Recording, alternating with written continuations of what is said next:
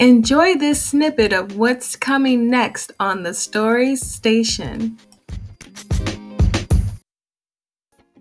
That is really dope. Now, the latest book that you're working on, is it for the Lunchtime Chronicles or is it for your own published works, your own novel? The Lunchtime Chronicles is actually self-published. Okay, wow. Thankfully. Yes, we all work together. We collab in a way that you can write your own story, but it's dedicated to the Lunchtime Chronicle theme. And that's what really, really like wanted that's what really wanted me, pushed me to get into, yes, I want to do this project because I'm self-publishing my own work.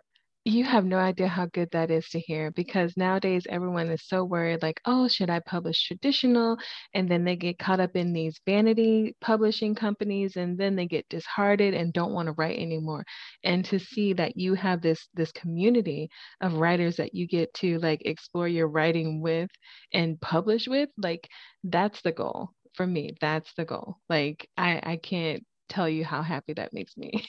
Yes, that So, for me, that's what sold the project to me. It's like, oh, I get to do my own book and yeah. I got a theme that I can go off of. Yes. Yeah, I love that. So, without giving too much away, what can you tell us about your latest work for the Lunchtime Chronicles? Since it's your theme, it's your baby, I'm gonna just lump that in together with my last question.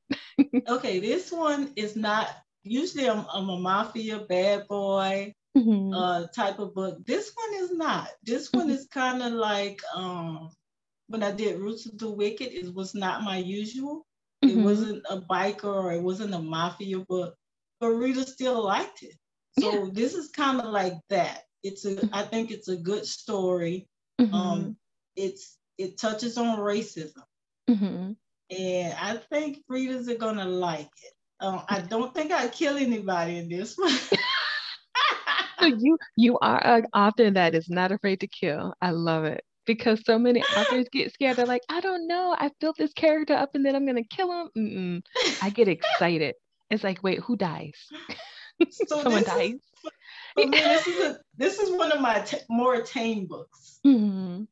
I love that. More tame book. So it's like I like that you have that your readers respond well to no matter what it is you're writing, whether it's mafia or outside of the mafia romance. I love that because sometimes readers, they'll tell you, listen, we came here for this. Where is it? And you don't have it. They're like crickets.